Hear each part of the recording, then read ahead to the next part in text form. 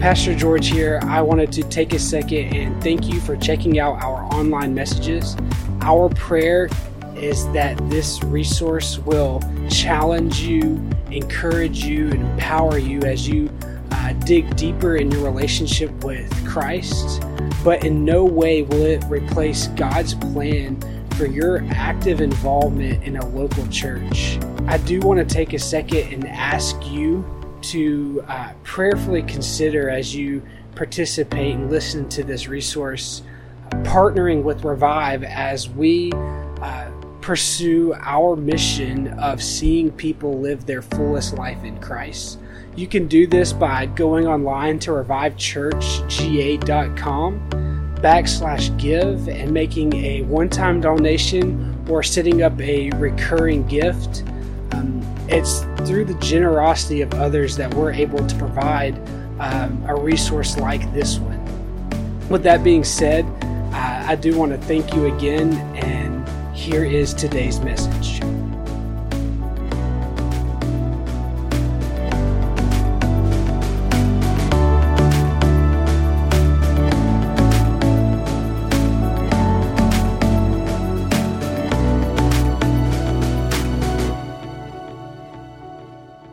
Heavenly Father, we're so thankful for your presence.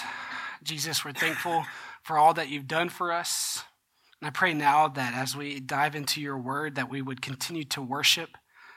I pray, Lord, that I would make much of Jesus, and that these words, if they're not of you, that they would just fall by the wayside. Lord, everything we do was to praise your name and to lift you up. It's in Jesus' name we pray. Amen. We are continuing on into Hebrews, and we are into a very difficult passage. We're kind of at the end of 5 and into chapter 6. This was originally one message, and for your mercy, I've divided it into 2, so we won't be here for 17 hours, okay? But today, we got a 2-parter, but today we're going to end up chapter 5, which lays the foundation and is still part of the message that goes into chapter 6, so we're finished with that next week. So I highly encourage you to be here for both as we tackle some pretty difficult and kind of hard to understand passages in Scripture. Today we're looking at the end of 5. 5 kind of closes out the first part of the author of the book of Hebrews talking about Jesus as the high priest. If you were here last week, that's what we looked at. We looked at Jesus as our high priest. The author actually references Jesus as high priest multiple times as we continue to move forward. It's this point that the author is really trying to drive home, wants the readers to know that Jesus is the new high priest. He's trying to say, the writer's trying to say that everything that you've learned in this old system of having a priest who made these sacrifices and everything, it's all summed up in Jesus, and trying to pull the readers out of this temptation to go back to their old life. Right? They have this tendency, they're Hebrews, so they've grown up in the Old Testament sacrificial system, having the priests make the sacrifice for them. They knew that they had these sins, they knew they had these ways of life that didn't glorify or didn't honor God, that broke his law, and then the way they could make up for those shortcomings was by participating in this sacrificial system that was laid out in the Old Testament. They had a means of control of saving themselves. They could go to the priest and say, hey, we've messed up. The priest had these, and so their shortcomings, their sin could be paid for by their actions. But now, Jesus, the high priest, has made that ultimate sacrifice. And nothing they can do can earn their salvation. Nothing they can do can make up for their sins. Jesus has done it all. And they have this tendency to want to keep going back to the old way of life. So the author continues to push. Do not go back to your old way of life. Do not backtrack. Do not slip away. Do not drift away. Do not go back to that sacrificial system. Put your eyes on Jesus. He is the way. He's pleading with these believers not to leave their faith, not to leave this trust that they've put in Christ, and to stop trying to earn their redemption through those animal sacrifices and other works. He's asking them to change their lifestyle. And this action, this lifestyle has been such a part of their upbringing. It's who they are. It's something they've always done. And the author is saying, not anymore. Jesus is your new identity. You must fix your eyes on him. Now, for you and I, we're not tempted to go back to the old sacrificial system, right? We didn't grow up having a high priest sacrifice a goat or a bull on our behalf. That's not our upbringing. But we do have a past.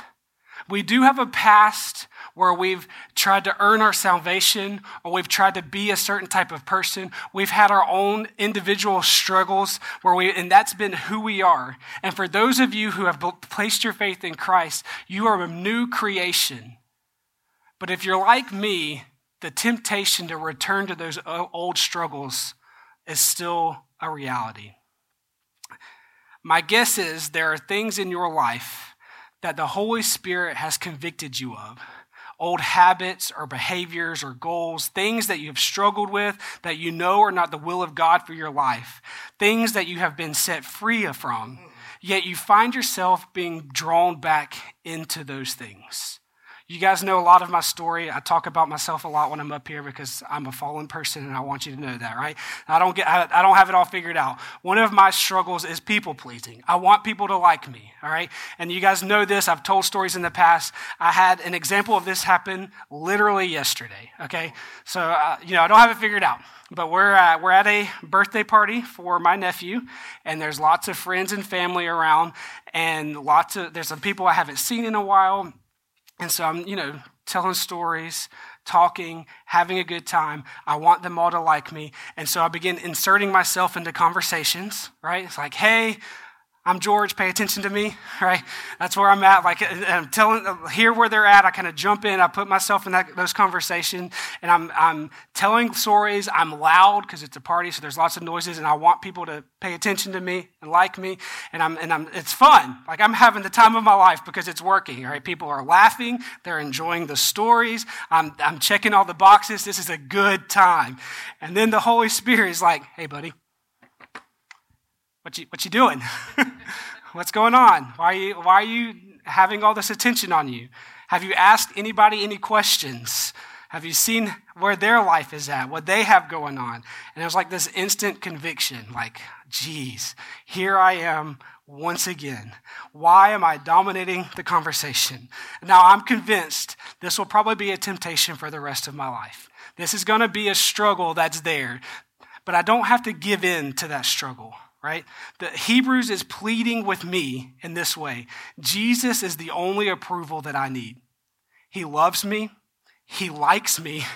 And will I trust him, or am I going to keep going back to the need of having others approve me?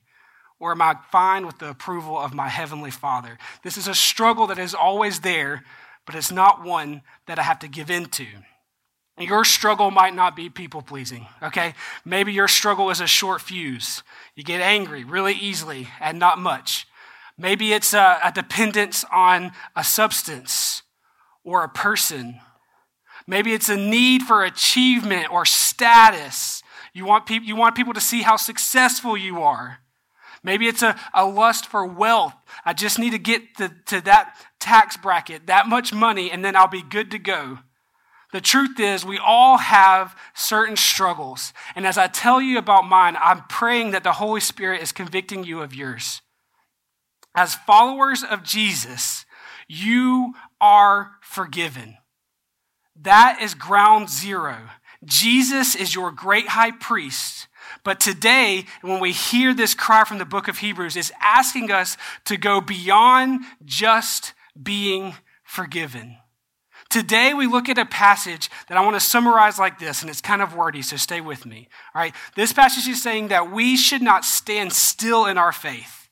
After we believe in Christ, we should be moving. We should be more spiritually mature and able to withstand more temptation and opposition the longer we have been with Christ. Let's read the passage. Hebrews 5:11 through 14. We have a great deal to say about this. This is talking about the high priest stuff from last week. We have a great deal to say about this.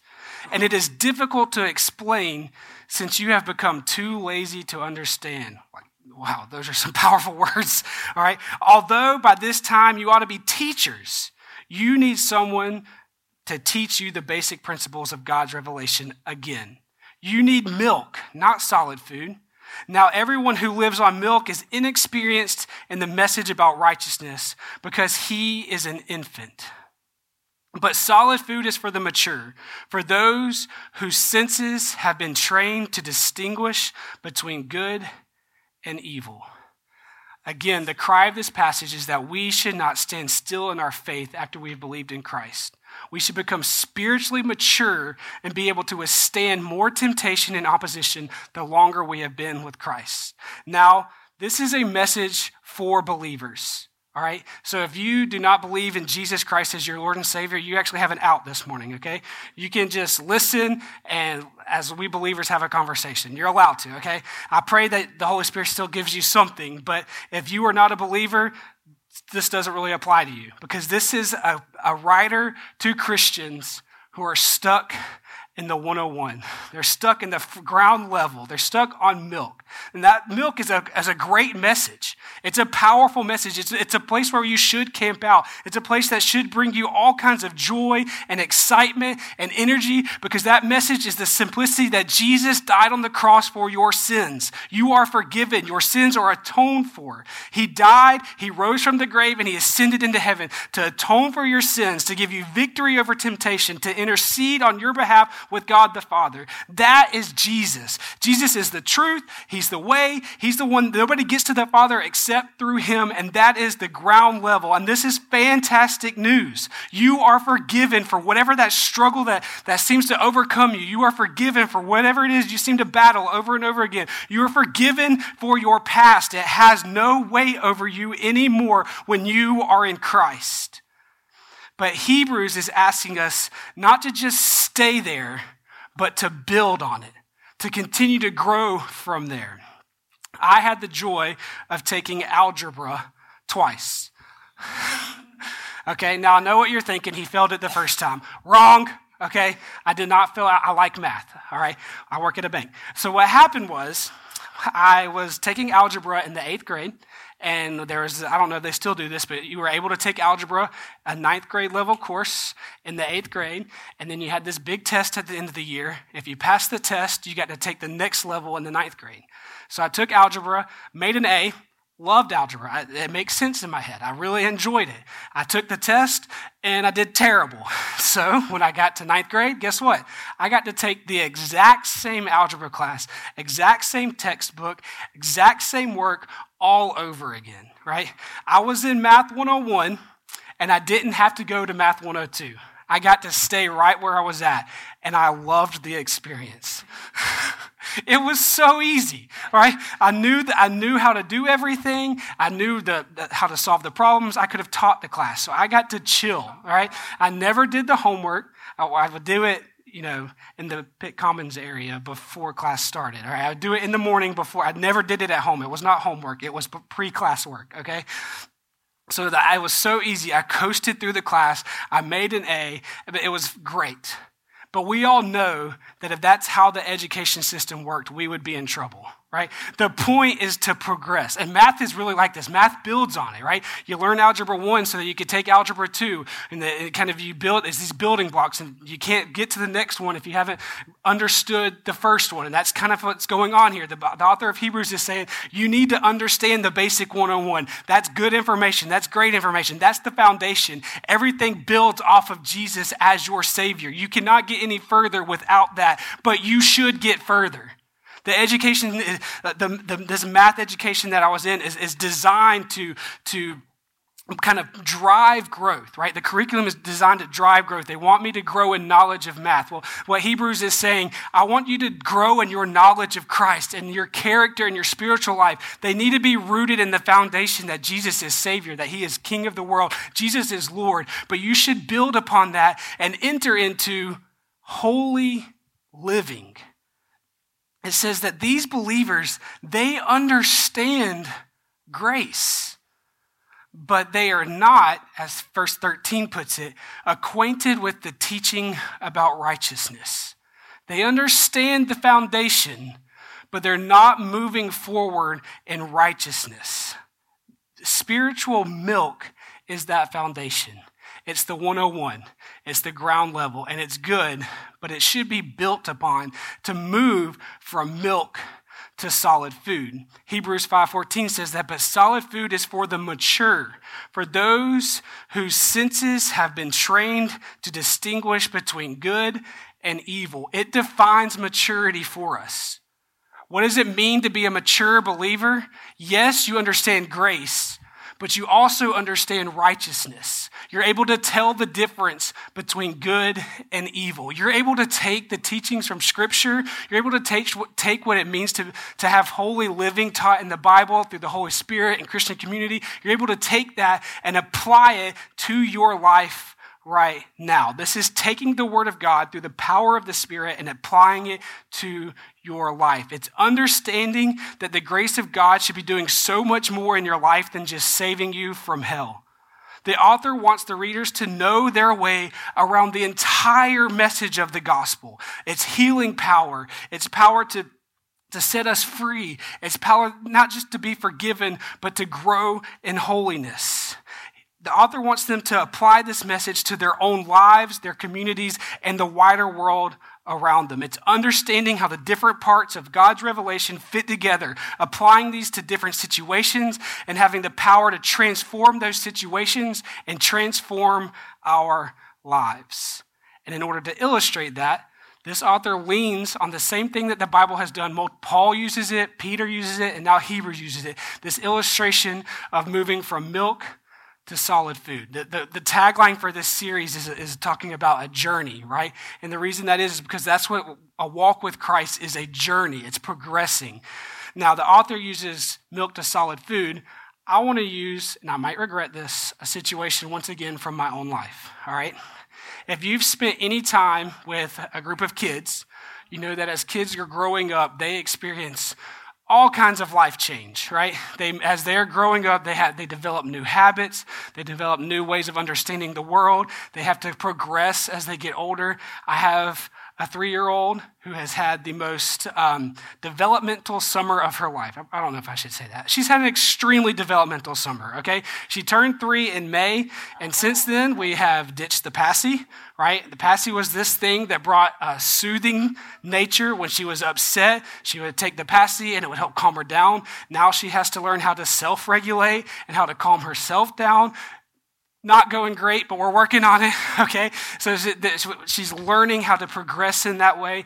We took the guardrail off of her crib and turned it into a big girl bed. So she's had to learn what it means to have a bedtime routine and go to bed on her own and not have the protection of this guard. She's done great with this. There are occasional nights where she gets up and comes in our room, and being the good parent I am, I put her in the bed next to me and let her sleep there, okay? But she's figured it out, okay? She's growing and she's developing. We're really proud of it. Another big part of the summer is potty training, all right? Yeah, I remember. Not great, all right? Potty training is, it's been easier with Avery than Addie Lee. I will say that. Avery, almost instantly, I don't want to say instantly, Lauren worked with her while I was working diligently for several days, but she got I don't want to be too graphic, but she got the peeing part down, okay? But when it comes to number 2, it's like she's terrified. And Avery has always been regular, right? We're talking a diaper a day, maybe 2 when it comes to the number 2 movement. Now we're going days without a bowel movement. And as a parent, you worry, right? That's not how things work. We're all human, okay? That's not how things, so we're worried. Do we need to give her some juice? Is she constipated? Do we need to take her to the doctor? But she's just scared to go number 2. And so we're working with her, She's figuring it out. But there's this point as parents where there have been accidents in her regular clothes, which are a lot more difficult to clean up than a diaper, right? I will say there have been articles of clothing that have been thrown away, all right? That crime scene was just too much. It was sacrificed, okay? We weren't going to deal with that, all right? It happens. So to get to the story, she is on day 3, not going, and so we are on poop watch, all right? We become the all-seeing eye of Sauron, all right? We're looking around. We're making sure there's no playing in the corner, No playing under the table, no building forts, because these are all places where she goes to hide because she knows we're watching. Okay, so those things are nixed. We are watching her. So we're on day 3 or so. We know she needs to have a movement. We're on poop watch. We've got all these regulations. We're like, okay, keep an eye on her. I'm getting ready to cook dinner, and so I go in to cut off some electronics. We're not going to watch TV. They're going to play with their toys or with the kinetic sand or something like that while I'm cooking dinner. Lauren is sick, so it's, Dad and the girls. So I probably should have just let them watch TV. But anyways, I walk in there to get the girls, and Avery's sitting on the couch, and I notice this huge wet spot underneath her on the couch. Instantly frustrated. All right, instantly I'm like, why did she have an accident? She's been doing so good. How did this happen? So I'm getting her a change of clothes. I have to clean off the couch. So I stand her up. I'm going to change her clothes. And in all of this chaos, I forget that we were on poop watch. I hope this isn't too graphic. Okay, and so I sit her down beside the couch. I pull her shorts down. And something about the motion of pulling the shorts down, not remembering that she hasn't pooped in several days, I gave flight to the substance in the pants. A huge mess on the floor. And now I'm like, how was I so dumb? How did I get here, right? And so now I'm juggling cleaning up the mess on the rug, cleaning up the mess on her, cleaning up the mess on the couch, and I still haven't started cooking dinner, okay? It was a nightmare. Now, I will say, this was the last time that she pooped in her pants, so she's doing great, all right? And we celebrate big every time she goes. You guys, we were here on Wednesday night, she went to the bathroom. You guys that were here celebrated big, okay? You're a part of this, and I appreciate it, but she's doing great, and she's developing. The point I'm trying to make, let me get to the point here. Let me bring it home. The author of Hebrews gives this great, moving word about how Jesus is our high priest. And then out of nowhere, like getting into a cold shower, shocks the reader with this rebuke of solid food. And I tell this story because I think sometimes we can get that rebuke can be softened.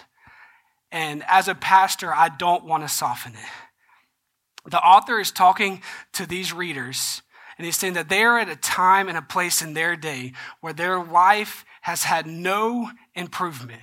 They've heard this foundation, but they're still acting like babies. I want us to catch the shock and the weight of this rebuke. Too many Christians go to church once a month to remind themselves that they are saved by grace, but they're still wetting the bed in every area of their life because they have not learned how to distinguish good from evil. They haven't taken the teachings that come from Scripture and being a part of the body of believers and applied it to their life. Jesus is this miracle pill that helps them feel good because they know they're forgiven and they lean on that grace, but they do not have any change in their life. The author is saying, as a believer, it's great that you are saved. That is foundational. We celebrate that every Sunday. But we must build upon that. Your life must be changed. There must be evidence of the Spirit, fruit of the Spirit in your life. As you're faced with the questions of good and evil each and every day, how are you responding? When it's time to make tough decisions, how do you navigate those? When it's time to resist temptation, where does your mind go? When you reach those crisis, what do I do now moments, what do you do? The only way to face those situations as a mature Christian is if you are able to use biblical discernment. Wisdom that only comes when you have marinated on the Word of God. You have let it soak into every area of your life.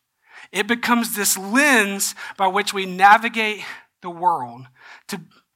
This growth starts with Christian disciplines. It doesn't start with the problem.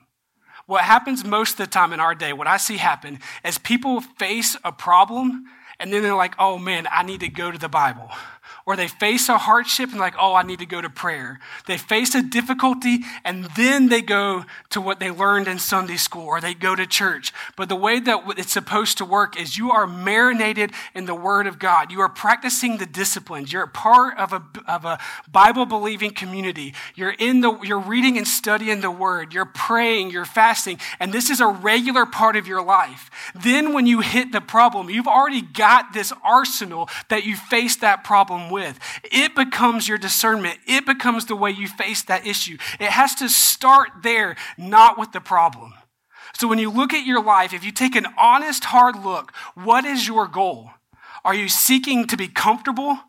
Are you just trying to ease all the situations and find that one comfortable spot? Are you seeking success or wealth or entertainment? And whatever it is, what is your goal? Is your life showing the evidence that there's been real change? If not, I'm not saying you don't believe. I'm just saying you might be time to mature. It might be time to take steps in deepening your faith and understanding the difference between good and evil. There are things in our life, this is difficult to do. There are things in our life that are complicated situations. We live in complicated times and complicated questions. And there are things that even Christians can't agree on, like women in church leadership, theology of salvation, when and where you should speak in tongues, what kind of songs you should sing in church. I've even seen committees and arguments over what color the carpet should be. All right, there are things that Christians can't seem to get along about. There are things in our life that the Bible doesn't comment on, right? Whether you should take this job or that job, whether you should live in this city or that one. Did the Big Bang happen or not? Should I let my kids watch CoComelon or not? Okay? The Bible says nothing about CoComelon, all right? Now, the thing is, with all of this confusion, all of these things that we can't agree on, all these things that aren't mentioned in Scripture, as believers, we are still called to act as Jesus would in each of those scenarios. That requires real diligence, real wisdom, real study and focus, and real community. I want to emphasize community. You should never be learning and studying Scripture on your own. Yes, there should be times where you're doing it alone, but it should always be a part of community. The Bible was originally heard. People wrote these letters to people who did not know how to read. The letters were read to them. They listened to the Bible. If you're in a place where you don't think you can read the Bible, there's 100 different ways to listen to it. Put your headphones in and listen to it. That's the way it was originally consumed anyway. It should all be done in a part of a community. And this is very difficult to do. Verse 11 says that the Christians of this day have become too lazy to understand. This is a challenge to each of us to take that look that I was talking about and ask ourselves, is this really too much to tackle right now, or am I just afraid to put in the effort? Listen, there are legitimate times when you are new to something or you need genuine rest and recovery that you should not try to tackle a new concept or a tough challenge. You should never make big decisions when you're at a really high point or a really low point. There are times where you need to take a step back, and it's times where it's okay to say, I'm not ready to tackle this right now. But there are other times where we just make excuses to justify our laziness. There's an old movie called Facing the Giants. It's one of those Christian movies that was really good for its message, but not really good for its acting. Right? And so, but there's a point in that movie where, and I'm just kind of, I didn't rewatch the clip, so I'm kind of going off of memory. But there's a young man, and the coach has him bear crawl on the field. You may have seen the clip. It was really popular like 10 years ago. And he's asking him to bear crawl on the field. The young man's able to do it like 30 yards, and then he gets tired and gives up. So then the coach like blindfolds him and takes another player and puts it on his back. It says, do it again. And as he's crawling, the coach is yelling and encouraging him, pushing him, trying to get him to go further, just telling him he can do it, pushing him along. And then when the scene is over, they take the blindfold off, and the young man has actually done the entire length of the field. He more than doubled what he did the first time. And it was this message of saying, when you take away the excuses, you take away the vision of thinking you can't do it, and you apply yourself, real change can happen. That's what this author is getting at. N.T. Wright says it beautifully. He says that it's one thing for people who are genuinely young in faith or genuinely tired out and need a good rest to say, let's keep it simple and easy. It's quite another thing for people who have been Christians for some time and show every other sign of being capable of learning and growing in faith to say or imply, we are too lazy to do that. He continues on kind of playing the concept of false humility of saying, I'm not good at understanding these things, when we really mean I can't be bothered to try. He says, holding back from such learning, even based on that false humility, is a way of saying that we want to remain spiritually babies. My last illustration, my last story, okay, stay with me. I have experience with this. I had to take a class in college called systematic theology. It was as hard as it sounds, okay? And the teacher was one of the most difficult teachers we had. It was a very hard class. And I was very frustrated, all right? When I was in high school, I'm dyslexic, so I had an IEP. I'm not good at taking tests. I've already kind of talked about that, all right? I was not great, all right? So I had things that I could lean on that helped me throughout high school, but I had learned to kind of cope and do without that. So I chose not to carry my IEP to college. I got to this class and I regretted my decision. I was like, I need more time. This is not fair. I saw my friends, my peers who were all able to understand and wrap their mind around these concepts, and I wasn't getting it. I would have to study twice as long, and I didn't want to do that. I was just fed up and done. It was 2 semesters long. At the end of each one, we had to write a paper. My paper was not good the first semester. It was awful. I got it was tore to shreds. Okay, we're just going to say that. All kinds of remarks on it. And it was one of my core level, have to have a good grade classes for my majors, and I almost didn't get a grade high enough for the first semester. And I kind of got to this point where I was like, I can't do it. I'm not able. I had all of these excuses floating around in my head through conversations with friends, and I had this really awesome girlfriend at the time who kind of helped me talk about. Okay, she's my wife now. Okay, but there's conversations, and I realized it wasn't that I couldn't do it. It's that I had to try harder than my friends, and that was keeping me from trying. And so through those hard conversations, I realized that I was being lazy. I needed to apply myself.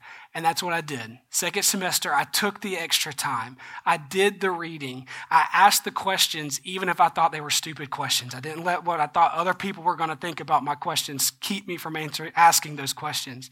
And what I learned was, not only could I wrap my mind around it, I loved it. All right. It shaped my calling and my future, how I was going from there. I loved the class. I loved the content. My second paper, I'll never forget the remarks. It was, to sum it up for you, she said, this is a great paper. You articulated the content really well. I can hear it's very pastoral. I can hear you preaching this subject. I pinned the paper to corkboard because I was like, it defines so much of my path forward. It became a part of my calling. And I realized that I love to study scripture and to break it down and make it much more simple. I love to read academic type things. I have a book like this big from N.T. Wright that I'm trying to work through right now, right? And I love to take that content and simplify it and then teach it. That's just part of the way I'm wired. I would have not known any of that if I would have not been willing to do the hard work and persevere in this class. And that's the challenge here. There are some things in Scripture that are plain and easy, but there are other things that only come after a lifetime of study and meditation. The gospel really is simple. Believe in Christ and be saved. It's all on Christ. But true faith should not stop there. It must build upon it into a life of maturity. If you remember, many weeks ago, I was talking on how we can love our neighbor through conversations and asking questions and being interested in them. I started off that message talking about my tendency to people please. And it was a story from high school, about to go to college, and I got called out by a stranger for talking too much. I don't know if you remember. I don't require that you remember every message, okay? But in that started off with this This was in high school, almost 15 years ago, okay? And there was this moment in my life that began a long journey, 15 years long, right? Where the Holy Spirit convicted me of people-pleasing, teaching me that I don't have to have everybody like me. I don't have to always be the one talking. I don't have to always be the one telling the funny stories. I don't have to always be the one in the center of attention. That, in fact, I can serve people better by asking questions and seeing how their life is going and being invested in them. And so that was 15 years ago, and I failed the test miserably, all right? All I did was talk. Fast forward to yesterday. I felt that tapping from the Holy Spirit asking me, what are you doing? So I took a step back. I realized that I was facing one of my struggles. I was going back to my default, and I began asking questions. And I was really encouraged. I was in the car on the ride home, and I said, hey, Lauren, did you notice that I was like loud in front of everybody? She's like, no, I didn't even notice. And I was like, praise the Lord, all right? I don't have it figured out, but there's growth. And that's the point. As a believer, the foundation is you have salvation in Christ alone, but we build upon that foundation. So when you look at your life, do you see life change? Do you see growth? Do you see fruit from your pursuit of Christ? If the answer is no, then the challenge for you this morning is how can you go deeper? How can you mature in your faith? That's the cry of this passage. And then we'll get into next week about what it means when you mature in your faith and then you drift away. But let's pray for now and we'll continue then. Heavenly Father,